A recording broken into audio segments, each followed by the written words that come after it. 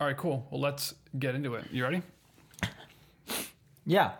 Yeah. I'm still bothered by that comment. But your beard looks amazing in the light. you. Do you oil it? Of course. Did you comb it today or something? Why course, is it I all comb like it every day. perfectly? It's the way it is. I'm a master of my craft. Craft beer. Craft singles. Okay. let's do Robert it. Kraft. Okay. What are we talking about?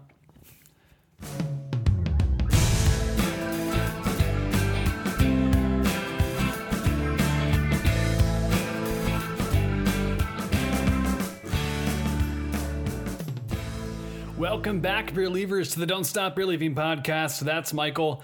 I'm Chris. It's good to have you all back here for our episode 5 of the podcast. Yep. Michael, how are you doing today? It is good to have you back on the show. Yeah, no, I'm doing fantastic, actually. I'm super excited. I didn't realize we're at 5 already. That's kind of like a rounded number, you know? Milestone Yeah. Number. Here we go. I feel like every time we come on, we go, wow, I can't believe it's already 3. Can't believe it's already 4. But I'm sure we'll keep saying that. Oh, that's going to be a thing now. It is, well, it is now. Yeah, there you go. Thanks to everyone who has provided feedback to the podcast so far. We really appreciate it. We've given some shout outs in the past, small ones, Jack Beatty for the awesome recommendations and things of that nature. Keep sending them our way, whether it's a DM to the Instagram page or at our email address, which you can find in the description below. As always, hit that subscribe button for the content, ring the bell for notifications about future episodes. But it's really great to have everyone here talking about beer, learning more about beer. And it's like Michael likes to say, getting more intimate with what we're drinking, right? Apparently, yes. It's an honorable thing to know your craft or to know anything about anything. Once you get more intimate with a subject, you appreciate it more. And that's the whole point about becoming, or at least for me, about becoming a beer professional is that this is an art, and the more I know about it, the more I can respect it. I can appreciate what goes on behind it, and I can educate people about what they can really fully get out of the beverage. So yeah. Yes, more intimate. Fine, more intimate with your beer. That is absolutely, perfectly fine. But yeah, we have a great episode planned today. We obviously are going to talk about the challenge of last week and see what you guys brought to the table. As always, we want to hear what you were able to go out and find. So leave a comment on the video, or again, email us, DM us with what you found. We really want to experience what you guys have been able to discover through Michael's challenges. So for sure. Before we get into that, though, we've obviously been doing this for a bit now, and we don't always get a chance to talk about maybe some beer things that we've specifically done ourselves the past week or two. Obviously we were together last week recording, but did you get to experience anything the past week? Oh yeah, sure. I always am on the search for a beer release, or just like beer news. Yeah. Actually, this is pretty relevant right now because of the upcoming Super Bowl. Last year, if you didn't notice, Big Beer and Big Beer being Anheuser-Busch, Coors, were sending out these ads, targeted ads. Remember the Bud Night? That was a big thing for them. Sure. And it was around the Super Bowl time where they really came to a head. And what people don't realize is that actually kind of hurt beer as a whole. And I'm referencing, actually, there's this podcast that I was listening to only about a few weeks ago by the Wall Street Journal. And it was describing how there was a movement for all of beer to just kind of create this approachable brand for beer. Because craft beer was kind of taking away the market share for Big Beer. And so with the acquisitions of Big Beer, they want to just kind of help each other out. Yeah.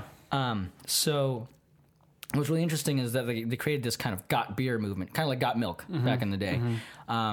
But I guess Anheuser-Busch wasn't fully on board with it, because when they ran that ad, if you don't remember, they ran the ad stating the 4 ingredients of beer that they create, that they use to create their beer: hops, barley, water, and yeast. And they specifically targeted Coors Light, saying that Coors Light's made with corn syrup. Yeah. And what that did was the mentality of everybody hearing the word corn syrup, which is totally fine to use in beer, especially for creating, lagers like the ones they create. And as a qualifier, high fructose corn syrup is not the same thing as corn syrup. Exactly, right? and that's what people were thinking. They were like, oh, they heard corn syrup, they heard high fructose corn syrup, which is, you don't want to drink that. And so that like hurt the entire campaign. I guess they stopped doing it at that point. And which let really craft beer thrive. But a lot of people, and if you listen to the podcast, there was one point that was interesting, is that if you're just a TV watcher and you see, Anheuser-Busch doesn't use corn syrup, I should probably drink them. That could be your takeaway, or the takeaway could be just, beer in general is bad. Beer has high fructose corn syrup, or beer has, And so it kind of hurt the market, but it kind of helped craft, because craft, you're able, being such a small scale and being intimate with the customer. There you go. Being one-on-one with a customer, you can describe and really have that conversation, whereas big beer, they're just churning them out. Yeah, and we'll dive into that here, I think, a little bit on this episode in regard to maybe the impact that might have or might have had on the political climate of beer. I think specifically maybe even seltzers we can talk a little bit about, and how that, kind of the health conscious mindset of a lot of people today is driving people away from beer a little bit. But we'll link to that podcast below so you guys can take a listen for yourself. It's really, really well done. It's an excellent snapshot and summary of that campaign ad, and how kind of the big beer brands initially were trying to work together a little bit, which was a kind of a new thing in and of itself, but then how that fell apart through that ad campaign. And obviously there are some of the most popular ads for beer these days, specifically big beer.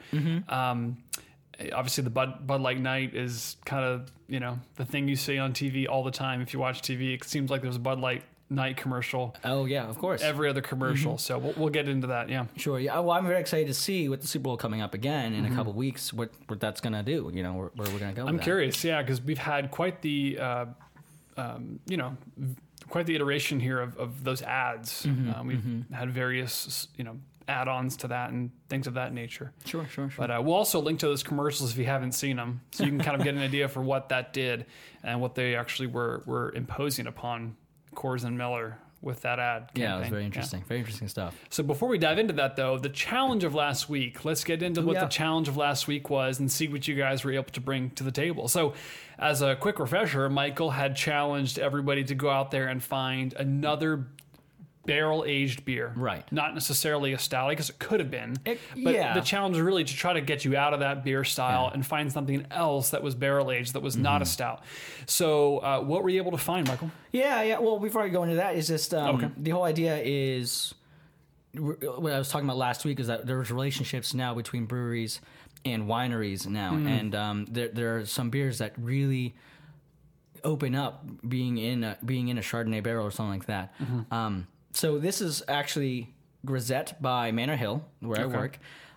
It's an old farmhouse style. I think it's a Belgian farmhouse style. Slow Regard by Manor Hill. There you go. So this is aged in a barrel for several months, and it's nothing special. It's not. I don't think we use a wine barrel for this or a bourbon barrel or anything. I think it was fresh oak barrels just to get that like kind of funk. Yeah. I used the descriptor horse blanket before. I think I used the descriptor farmhouse before. It's a farmhouse ale. You're just trying to really take advantage of the wild yeast in the barrel already, and just get that oakness to it too. So this is actually a pretty mild farmhouse in terms of what it can be in terms of the style. You're looking for peppery phenols, things that are kind of funky, kind of like, are you sure this beer's not going bad? It's a little sour. That's exactly what you're supposed to be looking for, actually. That's part of the style. You mentioned one thing a second ago. You mentioned wild yeast. Are you telling me that there is yeast living actually in these oak barrels that's just there? Yeast is kind of everywhere. So really? Back in the beginnings of beer, in the BC eras, when people were creating beer and letting it ferment, they would just leave it out and it would ferment.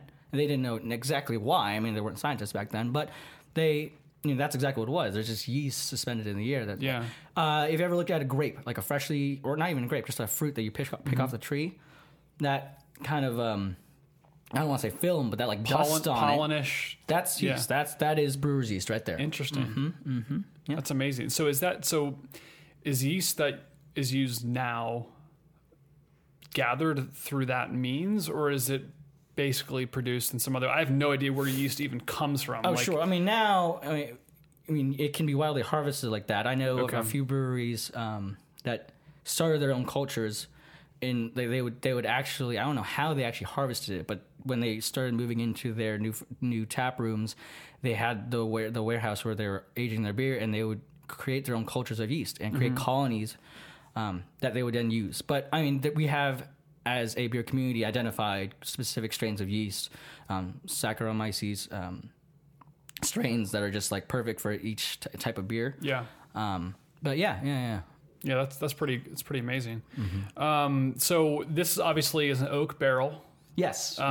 Is it specifically fresh oak barrel, like unused before, or is that something? Because I know we talked about last week a little bit about how bourbon needs to be in a charred oak barrel, fresh, like it can't be used for anything else prior. Does it mention whether this was something that was used for something else? Yeah, so Manor Hill definitely shares barrels. So this is used from someone else. I do not remember where we used them. Or what was in it? Unfortunately. Got it. Okay. Yeah. And also we do different variants. So that also takes the cake on, not takes the cake, determines what kind of beer we're going to end up with, or what kind of phenols, what kind of dryness we're going to have. Because if it had white wine in it before, it's definitely going to come out drier, a little bit more musty, that grapeness. Because I did have Slow Regard in a Chardonnay barrel before, and it was a lot more like drinking. It was very dry, and in terms of dryness, that means not like how do you drink a wet thing and call it dry? It means not sweet. And I had that, and it was almost like drinking grape juice that left you puckering. It was very interesting. I wasn't a huge fan of it. This version I love a lot. So there you go. So talk about the tasting notes a little bit, and then maybe we've mentioned the brewery before, obviously, because Michael works there. But if you want to, plug the brewery at all and talk about what they make in general and what their kind of shtick is, you can also. Yeah. Oh, okay. Well, I want to talk about Manor Hill real quick. So if you've never been, we're out in the middle of Ellicott City. Yeah. And we're on a farm. We have 40 cows, 20 chickens, and look at all those chickens. And we actually just got our own corn silo, which is really cool. We actually use some of the produce on site to fuel our beer production. Not in a big way. If we're doing some kind of small batch, we'll definitely use some of that. But most of the farm actually goes towards our restaurants. We have 3 restaurants. I didn't know that, actually. Yeah. So we own. They're not on property, are they? No, they're not on property. Yeah. No, we own Food Plenty in Clarksville, Victoria's Gastropub in Columbia, and Manor Hill Tavern in Ellicott City. So we actually went to Victoria's, didn't we? We did. I did not know that Manor Hill owned that restaurant. That's pretty cool. It's good food. Oh, fantastic! Yeah. The fries are amazing. So if you're ever in that area, stop by one of our restaurants. Our beer will be served, or stop by the tap room, and I'd love to answer your questions, give you a tour. And we can get more into any itty-gritty part of beer brewing. Yeah, that's a great point, actually. Let us, send us a message and ask when he's going to be working behind the bar there. And you can go and get a tour from Mike at Manor Hill. What about the tasting notes? Yeah, so again, the style is Grisette. It's a farmhouse Belgian style. It is supposed to be dry. It's supposed to be funky. It's supposed to be kind of light and not necessarily super effervescent. I mean, the head is there when I pour. Let's do it. Wait, actually, I'm going to try some more. And then I'm going to pour. There you go. You get a little bit of a foam head. Nothing too crazy, as you can see. Yeah. It's not like a pillowy head that you see on a German beer, like a Hefeweizen. Effervescence is going to make these bubbles go down a little bit quicker. If you do that color, it's a little hazy. Honestly, it's light in the mouth, and then all of a sudden, like my tongue is dried out. It's honestly, this is a beer that I'll have one of, and then say, okay, that's that kind of, it didn't like kick me in the face like an IPA. It didn't sit heavy like a stout, but it's just it's something because it's so dry. You kind of want something else after. Yeah. If you ever had a dry beer, you understand what I mean. It's definitely not, there's no malt backbone like we've been having before with our beers on the show. It's definitely not super hop forward. It's just a very, funky, I don't want to say plain. That's such a bad word to use Mellow a descriptor. maybe is mellow. Well, for me, mellow means, like we're going back to like a pillowy, and the body itself is enveloping my entire mouth. This isn't mellow because of the fact that it is dry. But, it depends on how you describe mellow, Yeah. So I guess for me, maybe it's mellow. You never know. Yeah, there you go. Well, it's great. Definitely go out and check out Manor Hill Brewery and also pick up a case of their, I guess, what do you guys sell them in? 6-packs? Oh, we sell 4-packs and 6-packs, depending on which beer you're asking. Of the Grisette. So definitely check it out. Yeah. And as always, as we mentioned, let us know what you guys are able to go out and find for your barrel-aged beer. That could be a lot of different things, whether it's a wine barrel like you mentioned, or just a fresh, fresh oak barrel, fresh... I don't even know what other kind of wood they would use for beer, but... Interesting, yeah. I guess you could pretty much use anything you want. So we'll see what you guys are able to find. Let's go back real quickly and maybe spend some time about the political climate of beer in regard to that episode, because I think it was really fascinating what that podcast brought to light. I don't think many people knew that / know what that might have done to the scene. Honestly, if you Google Got Beer campaign or Got Beer project, it doesn't really come up. What's actually really funny is that I just Googled it, and it comes up as the New York Beer Project, which is a brewery I just popped over. And that might be because I'm signed in on Google, so they might know that I searched it before. But I don't know. But there's not a lot of beer projects in terms of what the community does together.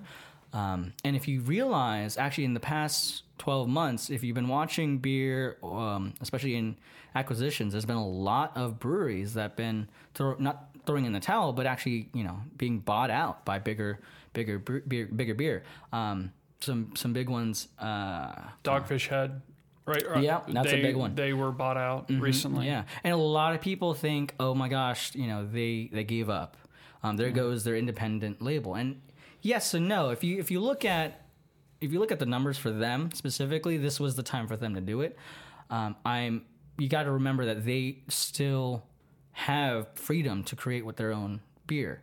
They just are now under the umbrella of a bigger beer. And what's really cool is that Big Beer recognizes that they already have a following, and they're not going to touch the recipes. They're not going to ask them to be in another production facility for their lagers. They're going to let them operate with most freedom.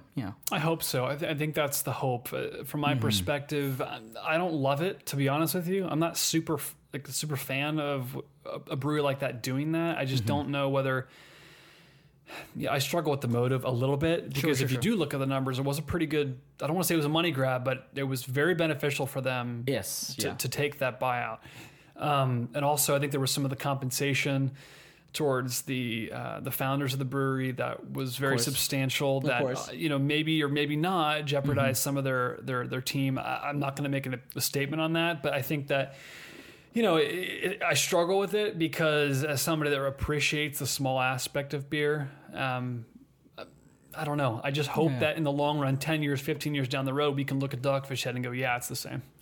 I think that we need to be able we need to see, right? Because I think that there are beers out there we maybe have lost a bit of that. I don't know who owns Blue Moon now. Oh gosh, are they their own still? No, I don't think so. No, they got bought out. I can't remember. Yeah, but something like that, you don't think of Blue Moon, right? Blue Moon, we talked about them, I think, a little bit in the beginning, but in the first episode or something. But sure. They were kind of they were the hipster, right? Oh, because it's always served with an orange wedge. That was a thing too. It was the big American, craft beer, and then they've just become Blue Moon. It's like, it's just a Blue Moon. And I don't want to knock Blue Moon. I love Blue Moon. It's my favorite style of beer, a Belgian white beer like that. I know a person that, when we go out for happy hour, she gets that one exclusively. There you go. I mean, it's a great beer. But there is a perception of it now that's not, it's available pretty much everywhere you go buy beer. And again, maybe this is a weird topic because we're trying to analyze something from the perspective of a consumer. But we're trying to think about it from the perspective of the brewer. And that doesn't always make sense in our heads, right? Because it's like we're attacking Blue Moon for literally making a good business decision, but that caused a change in our perception of it. So, where do we actually lie? Are we going to be happy that it's available everywhere because we like the beer, or are we going to say because they did that, they sold out, and I no longer have that kind of a affiliation or draw towards that beer. Oh, sure. Anymore. You know what's really great too is that you have to think about it. Like when one of your friends becomes successful, like makes a big break or something, or gets promoted to a very senior position, you just gotta be happy for them. Sure. And what's really cool is that these small breweries, you can visit them and really get to know the brewers or the owners sometimes. And so, like, a lot of people really knew Sam Calagione, the owner of Dogfish Head. They got to know him on a personal level, you know, and he actually came out with a book, which was really interesting. And I already read the book before. It's Brewing Up a Business by Sam Calagione. If you haven't read it, fantastic read. It's about his journey from, just home brewing at a college party and then all of a sudden doing this. But one of his things was it's always quality over quantity, and you always have to think about the customer. Yeah. And now with him kind of becoming just an arm of Big Beer, is that still going to happen? I think it's still going to happen. Midas Touch. That's one of their beers that cost them a ton of money to create. I think what did they harvest? They harvested an ingredient from like the tomb of King Midas. Like, it was insane. Oh gosh. Yeah, exactly. So it's super expensive for them to make, but because of that, it's reflected in the price. Yeah. Right. So are we going to see that beer phased out because it's too expensive for Big Beer, who's now paying for that? I don't know. Yeah, that's where I struggle, is the creativity aspect. It's How the much creativity creative aspect. license are they going to be given? I know it sounds like they have pretty much the same creative license that they had when they were But how long does that last? independent. How long will it last? Yeah, yeah. And then additionally, I think one thing we should talk about here is going back to that ad, and I mentioned this at the beginning, but the health aspect of beer. We haven't really touched on this too much yet, but, was any of that ad campaign, and I haven't read anything on this, but my perception of it is that seems to be a direct reaction to a lot of the seltzer game. Oh, because people our age are a lot more health conscious these days, and the seltzer is a drink that people can go to quite easily that is no sugar, no calories, no carbs. It's like what is it's it, 90 essentially calories now for a seltzer or so? I'm not even sure it's that high. I think it's lower, but like, you might be right, but either way, it's low, and it's never going to be high, or a beer is never going to be lower than that. Yeah, well, because that's the thing. So seltzer doesn't have the carbs that a beer has. Yeah. Seltzer doesn't have the sugar that the beer has. So I think the challenge is, how do you get people to still choose the beer option, knowing fully well that it's not the healthier option? I mean, I can craft a lot of home brews because they're, rawly made at home. They're pushing several hundred calories a bottle. It's insane. Yeah. And so when you're kind of health conscious, which is a lot of what our generation has been, and just really over time, if you look at the numbers, and they'll talk about it in this podcast, the desire to drink alcohol as a whole has just declined. Yeah. And beer is being a part of alcohol has declined actually a big chunk of that. But people are trying to drink either less things that'll get them to that state that they want to be when they're drinking alcohol sooner. So people are actually moving towards spirits like tequila or mezcal. Yeah. That's also just a hipster thing. It's a millennial thing to start drinking those cocktails, or they're moving towards seltzer. Yeah. And it's so funny because in like, not even my, like, I don't want to say my lifetime, in the last like 2 years, it went from a stigma of, oh, you drink White Claw, to please bring White Claw to my party, because it was like that. It was like that. It was like that. It was insane. Perception shifted so quickly. Yeah. And people are like bringing cases of beer and they're like, oh, like, I'm more into White Claw. And now it's almost weird for you to bring beer to a party. Yeah, I was going to say that I brought this up before with you, but it used to be we would go to a party or we would have people over for a bonfire, and somebody brings a case of beer. People bring cases of seltzer now. Yeah. Oh, wow. How is the beer scene going to react to that? I really don't know, because the only thing I can think of at the moment, maybe just to close this out, and you can give your closing point as well. Sure. I think we need to get back to the root of why beer is so diverse and why it's so good. It's like, it's just literally a better drink. I don't think there's an argument for a seltzer ever combating the quality of a beer. Yes. A great craft beer. That's you cannot really beat it. And just from maybe a pure like cuisine standpoint, if that's the right word, I don't even know, but like just the flavor profiles, the work that goes into making it. Yeah. You're totally the culture of it, it's just better. So I think, as a group, as a segment of the alcoholic community, if you will. That's probably the wrong word to use, alcoholic community. Alcohol drinking community. Exactly, alcohol drinking community. We need to, I don't know, stand up and basically say that, no, I'm not going to settle for that simply because I want to get, blasted or something on a weekend. Right. Like, enjoy what you're drinking, enjoy it well, enjoy it right. Yeah. And for those like super health conscious people, we get it. If you're like on a ketogenic diet or something, people say you can have like one Mickey Ultra. That's fine. You're doing something like very different though. For those people who are just drinkers, find quality. Quality is in beer, and you're not going to find that in a seltzer. No. But anyways, we'd love to talk about this a lot more. There's a lot here because we will dive into it later. Oh, definitely. But we'd love to hear your thoughts in the comments below. We can start a whole discussion chain if you want. Please hit us up on the YouTube comments. We're bringing a lot of love on YouTube, and also we'll allude to this on our Facebook too. So please, yes, let us know. Before we go, real quick, what will the challenge be, Mike, for next week? Oh gosh. Okay, so we're talking about big beer here. We're talking about big beer trying to take it over here.